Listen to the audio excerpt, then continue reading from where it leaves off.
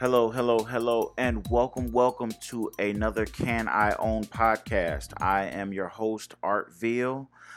In this podcast, we discuss a bunch of different topics relating to buying a house and renting to own, and all different kinds of ways about you basically purchasing or acquiring a new home or your first home. For many of you, it might be your first home.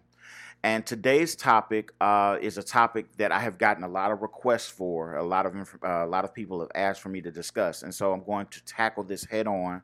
It's a lot of information, but hopefully I can kind of break it down so that it makes sense for everyone. Today's topic is how can I buy a house if I don't have sufficient credit or I don't have savings for a down payment to go through a traditional lender and go get a mortgage on a house. So if you've watched any of my previous or listened to any of my previous podcasts or checked out the Can I Own website, you'll see I'm always talking about buying a house if you don't have credit and you don't have money for a down payment. And so today I'm going to discuss a few of those, the best ways that I know how to accomplish that goal. So if you're open-minded, then this is the podcast for you. So the first thing I want to touch on is the type of person that would look for something where they can buy a house with no credit or savings. Because some of you may be asking, well, why should you buy a house if you don't have credit or savings? And there's all kinds of reasons. People can have, it's not necessarily that they don't have great credit. They might just have a credit setback or something that happened on their credit that's holding them from being able to qualify for a traditional lender. And so they might just have a credit setback, and it's going to take a while to get that cleared off of their credit, or maybe you don't know how to clear that off your credit, and so you're going to look for other options. Or let's say you don't have savings. People all the time, life happens, and so if you don't have savings, you might have credit or something like that, or you might have everything you need except the money for a down payment. And in that case, you don't want to wait, and so you're looking for some other options as far as how you can buy a house. There are probably three different situations you fit into if you want to buy a house, the way I'm going to describe. The first is if you have credit, you have a good income, but you don't have any savings. The first thing I would suggest is that you get a very easy to follow budget. On Can I Own, I give people the Bulletproof Budget DVD that we have, and it explains how to set up an easy budget. Because if you have a budget in place, it doesn't have to be complicated, but a very simple budget in place, then you can easily build savings. And you can use what's called OPM, which is other people's money, to build savings, and that works really well. The second type of person is a person that has no credit or very bad credit. They have good savings and they have good income. Again, it's not so much that you can't buy a house. It's usually just that you have to wait until the credit gets cleared up, or if you don't know how to clear up the credit, then you have to go through a service, or you have to learn how to clear up credit. We on Can I Own, we teach families how to get their credit cleared up. I have a webinar that we offer that teaches families how to clear up negative issues on their credit. And that might be something you want to consider, because you do need to work on your credit. Your credit does not fix itself, even with time. You still have to do some things. And the third group is for people that have credit and savings. They have both of those, but they don't have any significant or no real income. Unless you use the technique I'm going to describe a little bit later, then you're not going to be able to qualify for a house with no income. The only way you would be able to purchase a property in that situation, besides the way I'm going to describe, is by using basically your savings to pay for the house cash. If you have enough savings or a significant amount of money, you can use that money to buy a house cash, and you can buy a house with no money, with no mortgage or anything. But at the same time, no one's going to stop you, but you still have to account for paying the taxes, paying the utilities, everything else that goes along with the house. So you need to have some kind of plan in place for that. But again, no one's going to stop you from buying. You're just going to have to make sure you've accounted for that, because you don't want to lose the house for taxes or something like that. So the way that I'm going to tell you about is a tradition, or is a way that real estate investors have used for years to buy houses. I've been a real estate investor for over 20 years. And the way that we buy houses sometimes, not all the time, is by using creative financing. Creative financing is, you might have heard of it before, you might have heard of it on a late night infomercial or something like that, but creative financing is simply the process of using some form of alternate financing other than a traditional mortgage to buy a house. I can tell you from experience right now, creative financing happens every day of the week. It happens across the entire country. There is not one area of the United States that does not have creative finance deals. It just happens. The reason more people don't do them and more people don't know about them is because people accept what they're told. So when they're told that the way to buy a house is to go get a mortgage and qualify for a bank loan and then get the loan and pay money down and all that, they accept that as the way to do it. They never open themselves up to there being other ways to accomplish the same goal.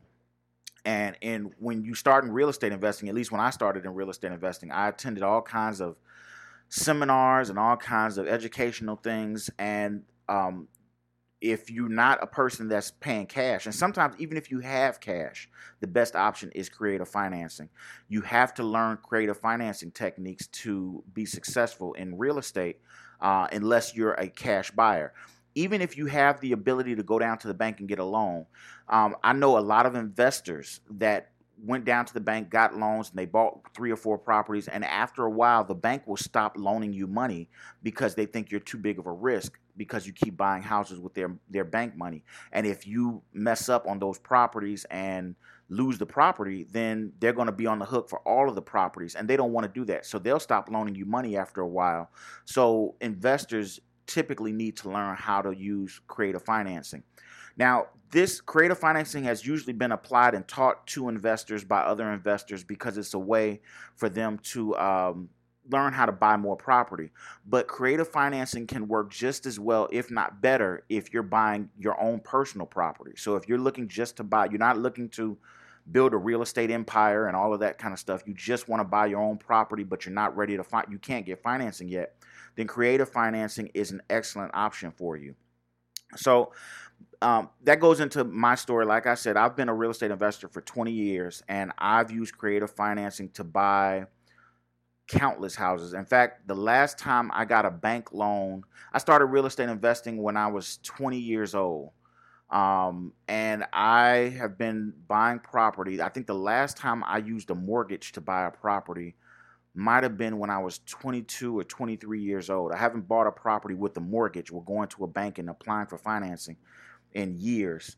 And I still buy I buy more property now every year than I did ever when I was getting bank loans. So it definitely can be used. There are a couple of steps to getting creative financing. I'm going to break them down as quickly as I can to make sense of it. The first step to doing something creatively is your logic has to change. You have to find the right person or the right property or the right opportunity to offer a creative financing deal. And what I mean by that is you have to find a motivated seller. Now, when people think of someone who sells a home, typically they always think, well, the person is selling the home because they want the money from the home. But I'm here to tell you that every day of the week, every day of the year, people sell houses for reasons that are completely unrelated to money. Because houses, if they're not necessary, if you don't need them, they can become a burden on you. Paying the taxes, mowing the lawn, making sure the house doesn't get broken into, keeping an eye out on the house, doing repair and maintenance work on the house. These things, if you're not making money for the house or if you're not in the business of making money on houses, these things are burdens and they can wear on you and get you tired, and you want to sell the house. You want to get rid of it so you can get rid of the burden. Same way people sell houses without money being their main motivator when they're, let's say their mother lived in the house and they have so many memories in the house and they just can't bear themselves to go into that house and deal with the situation and look at the memories or something like that. And they just want to sell the house and they're motivated from something other than money. Their main goal is not to get as much money as possible. Same way, You'll come across people that inherit houses. They inherit houses from a family member that they didn't expect to inherit a house from. They now have this house maybe out of state or out of their area, or they just don't want to deal with real estate. They're too busy living their life, and they'll be motivated to sell. So that's the first step. The first step is to find a motivated seller. The next step is to present a possible solution to that seller. Once you find the seller, a lot of times the seller isn't going to openly say, hey, I'm willing to do creative financing. You kind of have to have an idea of what would make sense for you, and then listen to what their problem is and see what kind of solution would make sense for their problem, and it would solve your problem at the same time solve their problem. It's not very difficult, but it takes a little bit of knowledge of learning what techniques you can use. And there are only 3 or 4 techniques that you can use when buying creatively. It's mortgage takeovers, owner financing, short-term financing, and long-term financing. And there are little variations you can do on each one of those, but owner financing or mortgage takeover financing, or a combination of the two, are pretty much the main ways that you can offer a solution to a seller. And so after you've offered a solution and you can answer their objections or their questions, or how would it work in this situation, once you can answer those questions easily, then it's just a matter of agreeing on the terms, which usually isn't that hard. Like I said, the price, a lot of times for these motivated sellers, is not the biggest issue. It's more of being done with the problem and you resolving the problem. Once you agree on that, then you just need to get proper paperwork set up. You can get that either from an attorney, although an attorney is not necessary. But if it's something you're not familiar with, then I would probably suggest going with an attorney. But again, even if you go with an attorney, you have to be sure that this attorney is comfortable with creative financing. I remember when I first started and I went to an attorney to help me with paperwork, and the first thing the attorney did was tell me that this can't be done. You can't do stuff like this. And I was kind of taken back, because I said, I've read all these books and all this information, and they're all talking about how they do this all the time. And for the attorney to tell me it can't be done, it kind of shook me, made me kind of nervous. But what I ended up doing was, luckily, I ended up going to a different attorney who was more well-versed in creative financing. And he told me that, yes, this can be done. It's done all the time. And he was able to close the deal. A lot of times we think that because someone has a title like doctor or attorney, that they know everything there is to know about that particular subject. But that truly is not the case. Sometimes you can get an attorney and they are completely not versed in what you need them to be versed in. So you have to find an attorney. If you're going to have an attorney do your paperwork, you have to find an attorney that can offer that kind of paperwork and is comfortable with that kind of transaction. I have that type of paperwork. If you're interested in something like that, paperwork to do a creative finance deal, by all means, drop me a note and I will send you a copy of my paperwork, or at least kind of advise you on what paperwork you need and if you should get an attorney or if you shouldn't. So drop a note in the comment section and I'll be sure to follow up with you. Once you have all your paperwork signed and completed and everything else, and you move into the property, the last step you're going to want to do is, often you're going to want to you'll own the house and you'll have control of the house at that point, but you're going to want to get your own financing in place. Now, you don't have to get your own financing in place. In fact, I've bought and sold several properties, lots of properties, where I never got my own financing in place. But if you're someone who's going to be living in this house and it's going to be your residence for a while, you might want to consider getting your own financing in place so that you can pay this financing off and have, get a traditional mortgage. The difference between this and a regular way of financing is that when you're getting financing at this point, you're refinancing the loan you already have with the seller or that you've already set up. So it's a different type of financing, and a lot of times the requirements aren't as stressful. You don't have to have money to put down. Your credit doesn't have to be as strong. If you've got a payment history, which some people might be unsure how they can show a payment history to an owner with owner financing. But if you set it up the right way, and again, Can I Own, we have a lot of these systems in place to show people how to set up their own financing and track it and everything else. Then once you set it up the right way, then you can show that payment history to the to a bank and you can get new financing or get a refinance. So without getting too detailed, because it's hard to give you exact details because every situation is unique, but those are the 4 steps you need. The first is to find a motivated seller. The next is to present and negotiate a deal. The next is to sign the documents and get your documents completed properly so that your interests are protected. And the last is to do the refinance or purchase, get your own financing.